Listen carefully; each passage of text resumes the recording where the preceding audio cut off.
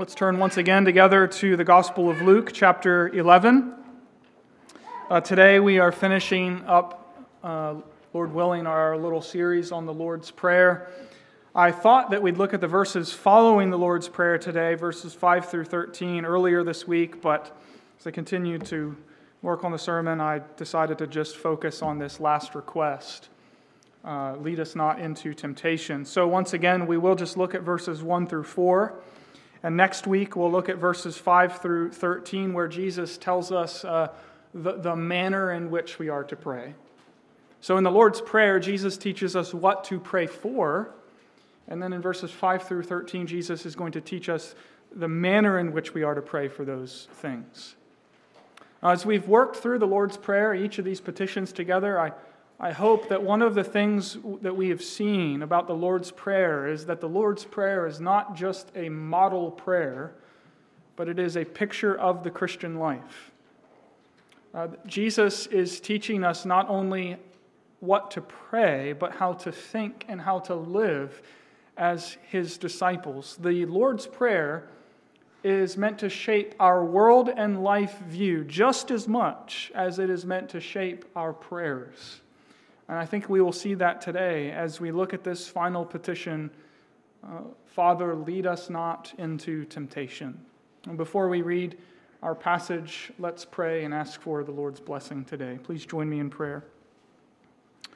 Our Lord and our God, we want to hear and understand your word today, so help us. Give us ears to hear and minds to understand. And as we think about this final request, lead us not into temptation, Lord, we sense its importance for our own lives because we know our hearts and we know how prone we are to wander and leave the God we love. And so, Lord, we pray that you would teach us today, that you would help us and be our protection. We don't want to go on sinning against you and go on sinning against others today. So, Lord, we pray that you would be our teacher and help us to live as the children of God, redeemed, cleansed, set apart for you. For we ask these things in Jesus' name. Amen. Luke chapter 11, verses 1 through 4. Let's hear the word of God. Now Jesus was praying in a certain place, and when he finished, one of his disciples said to him, Lord, teach us to pray as John taught his disciples. And he said to them, when you pray, say, Father, hallowed be your name. Your kingdom come. Give us each day our daily bread, and forgive us our sins, for we ourselves forgive everyone who is indebted to us, and lead us not into temptation. Well, this prayer teaches us our three most basic needs. Give us our daily bread, forgive us our sins, and lead us not into temptation. We need God's provision for life. We need God's forgiveness if we are going to be in a right relationship with God, and we need God's protection if we are going to live for God. And so the Lord's Prayer teaches us to pray for the provision of God, the pardon of God, and the protection of God. And today we are going to focus on that last request, the protection of God. Lead us not into temptation. And as we do this, I want us to see two big ideas. I want us to see today that the danger of temptation is real, so we must depend upon God for deliverance. The danger of temptation is real, so we must rely on our Father for help. And so in the first place, the danger of temptation is real. Jesus teaches us to pray, Father, lead us not into temptation. He wants us to understand that the assaults of the evil one, the temptations of this world, and the corruption of our own hearts are real and present dangers. You see, as Christians, we should never buy into the lie that we are beyond the reach of compromise, that we are beyond the reach of compromising temptations. Sometimes as Christians, we let ourselves become confident, we let ourselves become comfortable, we let ourselves become complacent, and we forget our own weakness and the danger of real temptation in the Christian life. And so this request, my friends, is not an irrelevant cliche that you have been taught to repeat from rote from childhood. This petition has substance. It's not an empty expression that has no relevance for the daily life of the Christian. It is about a real and present threat for pilgrims in this world. This prayer has relevance, my friends, because we are in a battle. We are in a battle against sin.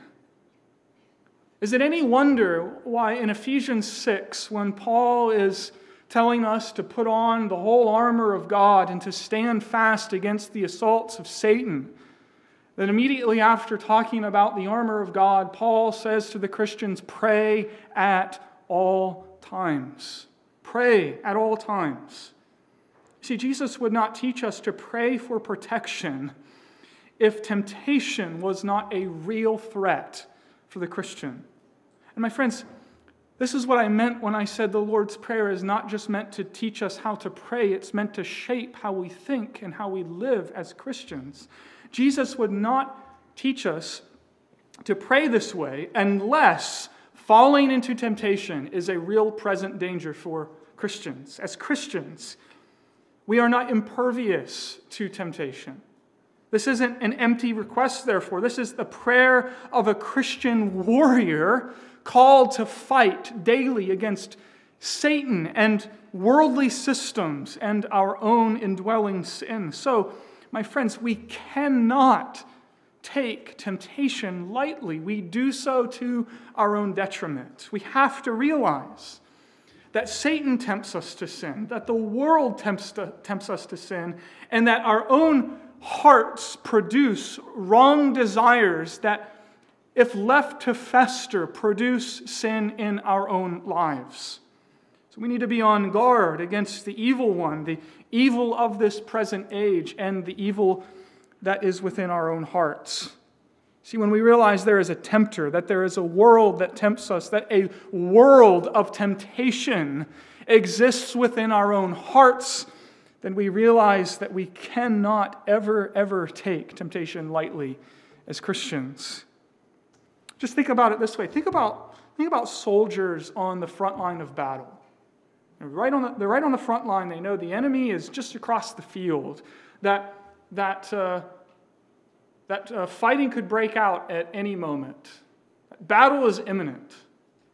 What do those soldiers do on the front line? Do they get complacent? Do they relax? Do they just sit back? No. They stand ready because they do not take the presence of this enemy lightly. They recognize that this danger is real. And yet sometimes I think when it comes to temptation, if we're honest with ourselves, we take it so lightly. We sit back, we relax, and we do so to our own harm. And my friends, we must realize as Christians that we are in a war. We must realize that sin is crouching at the door, seeking every opportunity to wreak havoc and destruction in your life. John Bradford, I want to tell you a story about John Bradford, who was an English reformer in the 16th century in England. John Bradford would eventually pay the ultimate price for his faith and allegiance to the Lord Jesus Christ. He would be martyred. Well, the story is told, though, of John Bradford while he was in the Tower of London being held in prison.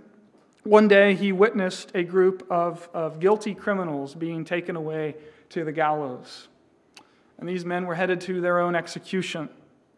Now, they were not being executed for their faith. They were being executed for crimes that they had committed.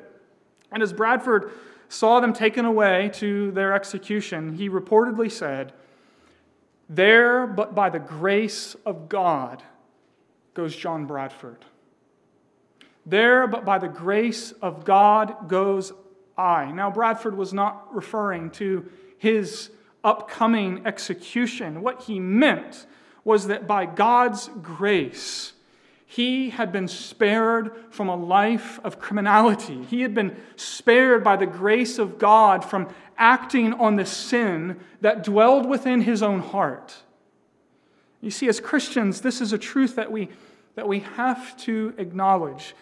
Any sin, no matter how wrong, no matter how vile, no matter how heinous, we can point to that sin and say, there, but by the grace of God, go I. You should say with the Apostle Paul, it is by the grace of God I am what I am. And it's only the protecting and preserving grace of God that keeps us from being led away by Satan, the world, and sin that dwells within our hearts. You see, this request, lead us not into temptation, it assumes that we are not living in times of peace, brothers and sisters. That we are caught up in a battle, in a war zone. The danger of temptation is real. And we only need to look as far as a godly man like David to see that genuine believers can and do fall into temptation and commit horrendous evil. This is David, man after God's own heart. This is David who wrote so many of the Psalms that we so cherish and love to sing and pray back to God. This is King David who shepherded God's people because he loved the Lord. And all it took for David and for this whirlwind of sin and misery to enter into his life was one compromising situation where he was tempted to gaze upon Bathsheba, and that temptation led David into the sin of lust, and that sin gave birth to adultery, and that sin gave birth to lying and deceit, and that sin gave birth to murder. And so you see, David, this godly man, fell into temptation and committed these horrendous sins because the danger of temptation is real. And yet we grow confident in ourselves, comfortable in our lives, complacent in our faith, and we do not actually live as though our hearts are prone to wander and we're prone to leave the God we love as we sing. See, even though we have been born anew, even though our hearts have been changed and cleansed, even though we are blood-bought, forgiven sinners, my friends, sin still remains. We're still prone to give into temptation, and so we pray, Father, lead us not into temptation, because we recognize that the threat of temptation is real and we need our Father's protection. Now you understand that temptation never comes from God. God tests his children, but he never tempts his children. And the testing of God is always intended to grow us in our faith and to grow us in our dependence upon God. But Satan tempts. And the temptation of Satan is to destroy our faith and to lead us away from God. Now, it's also true, though, that temptations arise from within. And James talks about this in his letter in James chapter 1, verses that you'll be familiar with. He explains how temptation arises within our own hearts. He says in verses 13 through 15 of chapter 1, "Let no one say when he is tempted, I am being tempted by God. For God cannot be tempted with evil, and he himself tempts no one. But each person, when he is lured and enticed by his own desire, then desire, when it is conceived, gives birth to sin, and sin, when it is fully grown, brings forth death." So here James is describing the process by which we are tempted. The Puritans used to call this the morphology of sin. He says, in the first place, we are lured by wrong desires that crop up within our own hearts. We are baited by wrong desires. It's fishing imagery. To catch fish, you need a lure or bait of some kind. Several of us were at the Tux Pond this week, and while we were there, we were going through all of these different kinds of bait and lure, trying to catch fish. And James is saying that our twisted hearts lure us away with temptation. And then James switches the illustration to reproductive categories and says that when a wrong desire is conceived in our hearts, it gives birth to sin. And when it has fully grown, it brings forth death in our lives. So you see, we need to understand, this is so important for us to understand as Christians, beloved, that the greatest problem when it comes to temptation does not come from outside, it comes from inside. It comes from within our own hearts. That's why Jesus can say in Mark 7:21 and 22, "For from within, out of the heart of man, come evil thoughts, sexual immorality, theft, murder, adultery, coveting, wickedness, deceit, sensuality, envy, slander, pride, and foolishness." My friends, the human heart is a poisoned spring out of which all sin flows. And so when we pray for deliverance from temptation, we are first of all praying with Augustine, "Lord, save me from myself. Deliver me from the sin that remains within my own corrupt heart. Lead me not into temptation. Lead me in the ways of righteousness for your name's sake." You see, the danger of temptation is real, so we need to remember that wrong desires are not to be fostered. They're to be fought against. We're not to see how far, let me put it this way, we're not to see how far we can go before we fall. And if we are honest with ourselves, sometimes that's exactly what we're doing. We're playing with temptation. I remember when I was a camp counselor for several years in college, I think just about every year during senior high week, one of my kids would ask me, "Jared, how far is too far?" And you know what that question's all about. How far can I go with my girlfriend before I cross this line into immorality? I would respond to that and just simply say, why are you asking that question?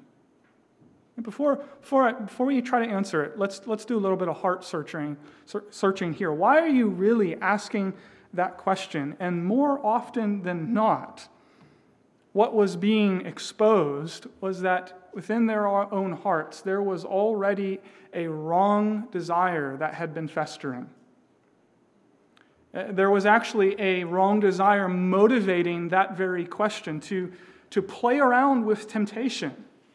It was already clear that they were in a dangerous place because they had wrong desires that they wanted to act on without crossing some kind of imaginary line into immorality. See, they were already being lured, in terms of what James is saying, they were already being lured by wrong desires. They were already fostering sin that, left unchecked, would have led them away into sin. And when that sin had grown up in their lives, it would have brought forth death. See, because we need to realize that sin is not to be fostered. It's to be fought against. Oh, we also need to talk about how temptation can come from outside. I want to tell you this today, that there are people and places and things that can lead us into sin. People, places, and things that can lead us into sin. And when we pray, "Lord, lead me not into temptation," we are asking our Father in heaven to lead us away from these things. We are asking our Father to deliver us from compromising people, compromising places, and compromising things. And so, for example, some of us, when we pray this prayer, we are praying to the Lord that He would lead us away from compromising people. Paul says in 1 Corinthians 15:33, "Bad company corrupts good morals." Now, that doesn't mean we don't spend time with unbelievers. It doesn't mean that we don't go outside of Christian circles. But you understand that there may be some people in your life that simply being with them leads you into sin. It entices you to sin. Whether it's sexual sin, whether it's profanity, substance abuse, slander, lying, foolishness, you name it. There are some people that no matter how good your intentions, when you are with those people, they will lead you into sin. And my friends, we have to be honest with ourselves. We have to be honest with our own hearts and recognize that there are some people in your life that will lead you inevitably to sin against God. And for some of us, praying, lead us not into temptation, means not only lead us away from compromising people, it can also mean lead us away from compromising places. You remember Joseph in the Old Testament who fled from Potiphar's house. Why did Joseph flee from Potiphar's house? Well, you know the story, because Potiphar's wife wanted to sleep with him. And Joseph didn't say to himself, it's okay, I can withstand this. I can stand fast for a while. I can resist this. No, Joseph fled. He got out of there. He didn't wait any longer to get out of that situation. Joseph understood the need at times to flee from compromising places and situations. My friends, there are some websites you simply should not go to. There are some buildings that you simply should not enter. Jesus, think about it, Jesus never, ever encourages you to test your strength when it comes to being tempted. I was surprised this week, overwhelmed in fact, by how many times actually the New Testament tells believers to flee. It's there over and over and over again. Flee from temptation. Get out. Run away from it. And if necessary, Jesus says, take drastic measures because you don't want to sin against the Lord who made you and the Lord who redeemed you. Jesus tells us, don't test your strength when it comes to temptation. Get away from it. But this prayer also means we need to flee from compromising things. Now, this fleeing will look a little bit different than the first two I've talked about, but Calvin is absolutely right when he said that the human heart is a perpetual idol factory. That our hearts are in the business of making idols of just about anything. We can turn anything into an idol, whether it's money or sex or possessions or friendship or marriage or having kids. Whatever it is, all good things in themselves can become idols that bring forth death if we love them more than we love God. If we desire them more than we desire God. And when that happens, they begin to control our minds and direct our wills, and before we know it, our lives are consumed by what Calvin also called the pursuit of inordinate desire for fleeting things. So when we pray, Father, lead us not into temptation, we acknowledge that the danger of temptation is real. We acknowledge that the preeminent threat is our own sinful heart. But we also recognize that we have an enemy who seeks to entice us into sin, to lead us away from God, and to destroy our faith. And we acknowledge that in this world, there are people and situations and things that tempt us to leave the God we love. So the danger is real, and my friends, Jesus is teaching us here, we need God. That we need Him to lead us, that we need Him to be our deliverer. And that's the second part of this request. Not only that the danger of temptation is real, but that we depend upon God to be our deliverer. We need Him to lead us because, frankly, without Him, each and every one of us here today would fall. Without Him, each and every one of us would fail. Why else would we pray, lead us not into temptation? And as Matthew adds, deliver us from evil. Why else would we pray that unless we believed that we rely on Him not only for the forgiveness of our sins, but also deliverance from sin? The presence of sin that remains in our own hearts and in our own lives. And so we pray with an awareness that the danger of temptation is real, and we pray because we depend upon God. We depend upon Him to deliver us. We're saying, God, we don't have the strength to stand against the tide of temptation. We don't have what it takes in and of ourselves to face temptation on our own. We are too weak without your help. Lead us and deliver us. You see, this is an expression of dependence upon God in our fight against the world, the flesh, and the devil. Would you turn with me forward in your Bibles to 1 Corinthians chapter 10. I want to look at this passage together for a few moments.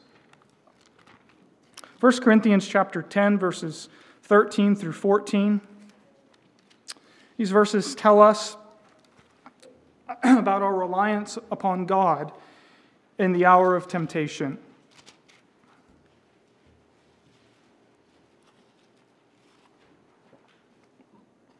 Can't wait for that air conditioner. Okay, Paul writes, beginning in verse 13, "No temptation has overtaken you that is not common to man. God is faithful, and He will not let you be tempted beyond your ability. But with the temptation, He will also provide the way of escape, so that you may be able to endure it. Therefore, my beloved, flee from idolatry." Now look closely at the beginning of those verses that we just read. "No temptation has overtaken you that is not common to man." In other words, your temptations are not unique. Your temptations are common to man, Paul is saying. Sometimes I think, some of us think this, we think that our temptations and our struggle with sin is utterly unique. We're the only one in the church that has them. And then we come to church where we think everybody kind of has it together. We think everybody has their lives figured out and their lives in good order, and we start to ask ourselves the questions, what's wrong with me? Why doesn't anybody else struggle with this temptation? Am I the only one that's this wretched? My friends, if you ask yourself those questions, you need to hear this passage loud and clear. Yes, we all struggle with sin in our own ways, but no temptation has overtaken you that is not common to man. You see what that means today as you sit in the assembly of God's people. You can look around you today and see a body of fellow sinners who struggle with temptation. You can also see a body of redeemed sinners. You can look around you and see brothers and sisters in Christ who struggle in their Christian life and who long to be holy, but groan with the Apostle Paul. Why did I do that? Why do I do the thing I don't want to do? And why do I fail to do the thing I want to do? Who is going to deliver me from this body of death? Thanks be to God through Jesus Christ. So you need to understand that no temptation has overtaken you that is not common to man. And I think as a church family, beloved, we could do a better job of not acting like we've got everything figured out, of not acting like we've got it all together, and begin to open up to one another in confidence. Because each one of us here today is tempted and struggles with sin. And one way the Father leads us away from temptation is the fellowship of the saints. The communion of God's people together. And it does not mean we confess our sins to revel in the details or to celebrate our failure, but to pray for one another, to support one another, to encourage one another, and challenge one another to strive after the holiness without which no one will see the Lord. Okay, so this is my encouragement to some of you today. Don't let your sin isolate you from your brothers and sisters in Christ. No temptation has overtaken you that is not common to man. But back again in 1 Corinthians chapter 10, Paul also, I think, reminds us here that as we depend upon God, He is faithful to deliver us. There is no temptation, beloved, that is beyond your ability as a blood-bought, Spirit-empowered saint to overcome. Some of you need to hear that again and again today. There is no temptation in your life that is beyond your ability as a blood-bought, Spirit-empowered Christian to overcome. Sometimes we forget that. Sometimes we forget who redeemed us and who empowers us. And we forget that we have been purchased by the blood of the Lamb and that it is the Spirit of the living God, the Spirit of holiness, the Spirit of power that dwells within believers. And so, brothers and sisters, you do not, as a Christian, face temptation alone. You do not face temptation alone. You face temptation in the Christian life with the help of heaven. And greater is He that is within you than he that is within the world. And this is why Paul can say, God will provide a way of escape and strengthen you to endure because you are not alone. And by the power of His grace, He ensures that you will endure. He is faithful to deliver, and in Christ, you are able to overcome that which you face. See, we know that in Christ, we have what is needed to overcome temptation. How can we know that? How can we know that in Christ we have what is needed to overcome temptation? We can know that because Jesus Christ came into this world as a man and was tempted in every way like as we are, yet without sin. The author of Hebrews unpacks the significance of this. He tells us that in every way, Jesus was tempted like as we are, yet without sin, so that, and do you remember what follows? So that He can help us when we are tempted. In that larger context, we're being told that when we are tempted with sin, we can go to Christ because He too was tempted, and yet He resisted it. He said no to sin, and then He died for sin. So now as our elder brother and our great high priest, He is able to help us when we are being tempted, and He is able to cleanse us when we fail. He's able to cleanse us of all unrighteousness. Years ago, I was at well, they don't call it a conference, but it was a ministerial fraternal of pastors down in Jackson, Mississippi. And I remember a pastor telling a story about how outside of Christ, we're like people who are being bullied by Satan and sin. Okay, that's the context of the story. And this pastor, he grew up in a rough neighborhood, and he and his friends were daily bullied by this brute who just come and do whatever he pleased and take whatever he wanted. And then one day, bully comes. It just so happened that this pastor, when he was a boy, he had an elder brother who lived out of town, but on this occasion he was in town. And the elder brother saw what was going in, and he stepped into the situation and he brought an end to it. And I remember the pastor, I think he was thinking about how much it meant to him as a boy, but with tears in his eyes, he said, "My friends, this is what Jesus Christ has done for you as your elder brother. He has silenced the bully. He has dealt with your sin. And He is there in your hour of need to help you and provide you with the divine aid that you need." And through His death and resurrection, the gospel tells us that Jesus conquered the evil one, that He destroyed the power of sin and death, and that He will come again to bring us into a world free from temptation, free from sin, free from death, free from every evil. So, in this life, we need not fear evil, for Christ has overcome it. And He helps us, and He delivers us even now. And so we pray, Father, lead us not into temptation. We do so because the danger of temptation is real, and we do so because we depend upon God to deliver us. And as we rely on God, my friends, one weapon that God has given us for this fight against sin is the weapon of prayer. One weapon we yield as Christians in this war against temptation and sin is the weapon of prayer.